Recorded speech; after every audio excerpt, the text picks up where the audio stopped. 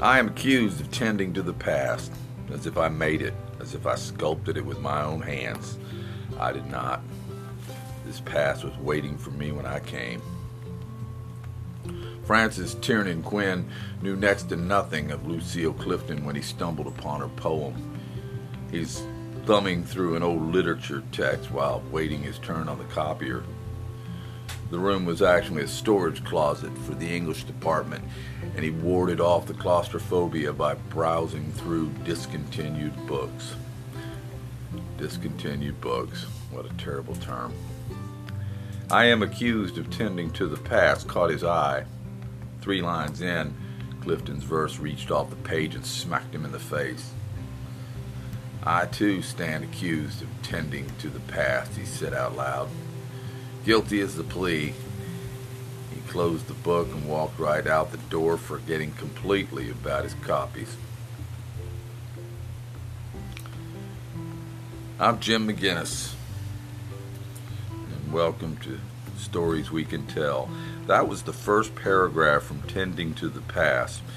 Quinn is the guy who takes us into the classroom and into his head while he wrestles with his own relevance and ego.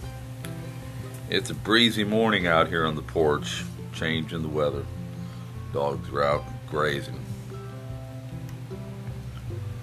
Quinn's an old Floridian, 3 decades into his profession, 1 point away from being graded a highly effective American history teacher. He loves America. He loves to talk about it, to read about it, to watch movies on it, even listen to songs about it.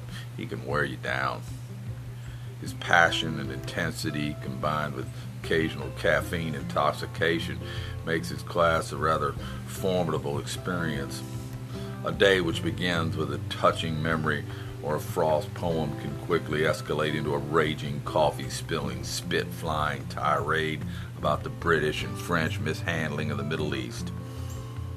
A lesson on the blind ambition driving America's move west can end with the tear-jerking story of Sam Houston's last words. Texas, Texas, Margaret. God, he loves it. And he's naive enough to get angry when others don't love it. Interrupting a story of FDR's first fireside chat isn't just rudeness, it's blasphemy. American liberty, he repeats constantly, is a religion. Of course, that leads into a digression about the statesmanship of Wendell Willkie, who is credited with that quote. Heaven help the student who decides to check her phone messages during the lesson. Would you do that in church? Quinn asked, not waiting for an answer. But then there lies the contradictions. When his daughter strolls in with his grandkid on her hip, everything stops. When a former student visits in his Marine uniform, everything stops and begins again. But these days, Quinn's all over the place, like a left-handed pitcher who lost his release point. He has no control over his digressions and literary illusions. And he knows it. He dismisses it not as a possible symptom of mental illness, but as the confluence of art and knowledge. How about that for a rationalization? They are at times invaluable. I am only a teacher, Quinn said. 10 or 12 years ago, I stumbled upon a Jim Harrison interview that led me to that realization. He said, I learned that I can maintain my sense of sacredness of existence only by understanding my limitations and losing my self-importance. If I am only a doctor, carpenter, engineer, police officer, preacher, congressman, Harrison said, it promotes the humility needed to function as a human being. I am only a teacher.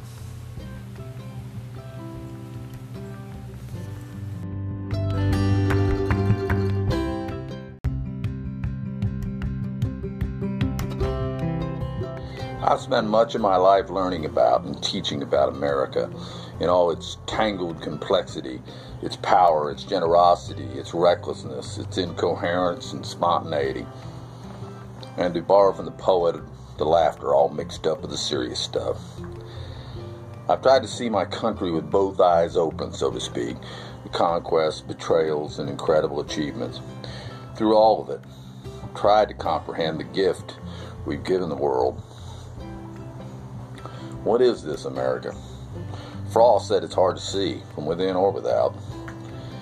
Why do you suppose that is? Oftentimes we see it in bits and pieces in the rearview mirror. We go speeding by. Oh, now that's America. And who are we anyway?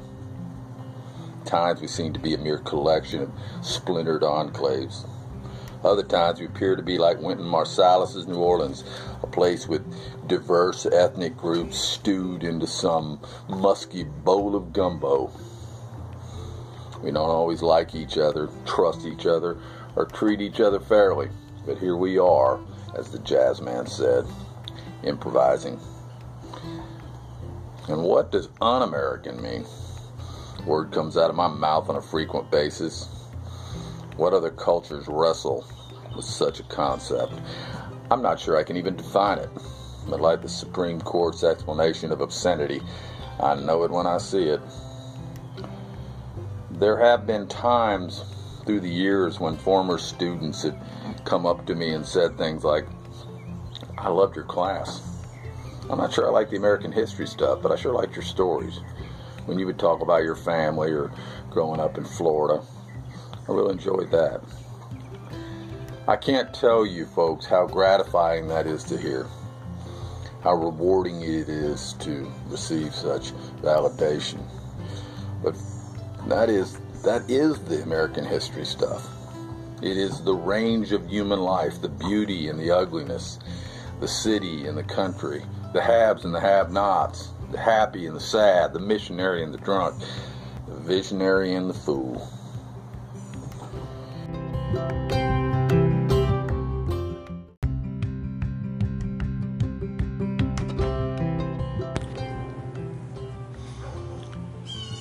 I keep kicking around the idea of quitting, wrestling with the notion that I could be doing something else.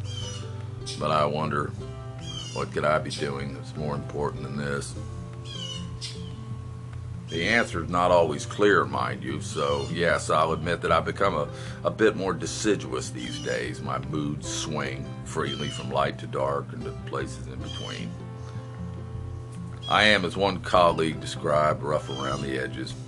Another was more to the point. You're not a very sympathetic character. Of course, my friend Houston said, "Hey, you're not the lion anymore. Deal with it." Through all this, for some reason, some purpose, I found myself surrounded by angels. Was it Whitman who said he deserved his enemies, but not his friends? Something like that. Just when I'm about to lose optimism, something comes along to remind me of all that is good. A colleague filled with joy, a new David McCullough book, a grandchild. Maybe a question from an inquisitive kid that kicks me in the ass.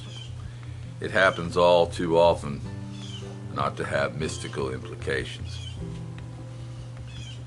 Decades ago, I was given an old painting of Abraham Lincoln by my mentor.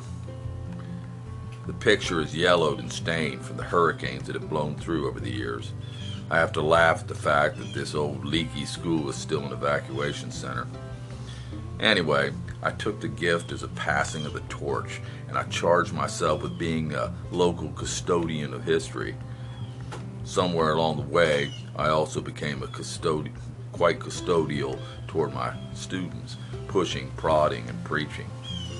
I love them for their curiosity and their sense of wonder, but there are undercurrents and pressures that have gotten between the students and their teacher. A whole lot of my time and energy is spent trying to break down those walls. The struggle has at times blinded me to an essential truth.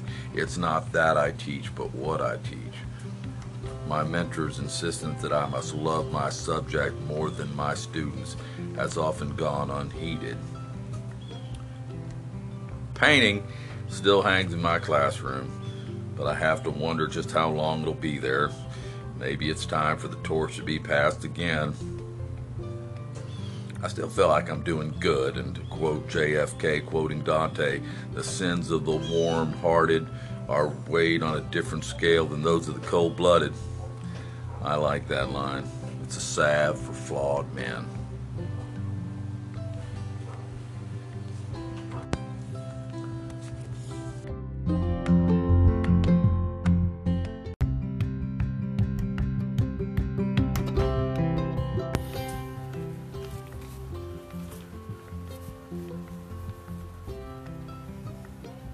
The present state of affairs in our republic haunts me. The realization that we don't know what we have here distorts any feelings of accomplishment. There are times when it warps my happiness and sense of well-being. It's time to take stock in what we've done and what we failed to do. And that, of course, starts with education. Oh, I still do love teaching, and although I had a rough go of it lately, I still enjoy the hell out of it. Splendid misery, to use a term I borrowed from Jefferson. But not everything you love is good for you. Like cigars, I might be better off without it. As you get to know me, the Buffett quotes make more sense. There is indeed a pirate in here somewhere. As the poet's westward moving brook, I've been known to run counter to myself. Now, there's more than one calling in a man's life. Just depends on which one he answers. Now, if you don't think teaching is a terribly interesting endeavor, you got another thing coming. In this profession, you never say, "I've seen it all." Kids can be amazing, frustrating, lazy, compassionate, curious, aggravating, and violent, all in the span of an hour. They are vulnerable, but also resilient and always unpredictable. Ask my former colleague who was stabbed in the abdomen with a number 2 pencil while trying to rescue a bullied student. The young teacher had just been bragging about the discipline in his classroom. Kiss of death. His pride took a lot longer to heal than the wound in his side. Now, my heroes and mentors come from all over the spectrum, but I'm also a product of the students who sat in my classroom. Many of them have done the teaching, the challenging, the inspiring. From the Persian girl schooling me on the role of women in history, to the kid sitting through a year's worth of my lectures with his arms folded, but then giving me a gift at the end of the year, Howard Zinn's book, History of the American People. It challenged me. And there was Daniel, who I talked into standing for the pledge, Ivy, the Muslim girl who made so many lunchtime visits, those who brought their guitars to class, and those who shared their faith. One lent me Shane Claiborne's Irresistible Revolution, a book on grassroots Christianity. It was something I could never have seen myself reading, but I did because she asked me to, and it changed me. There were those who laughed and those who sat bewildered at my sarcasm and twisted sense of irony. I got something from all of them.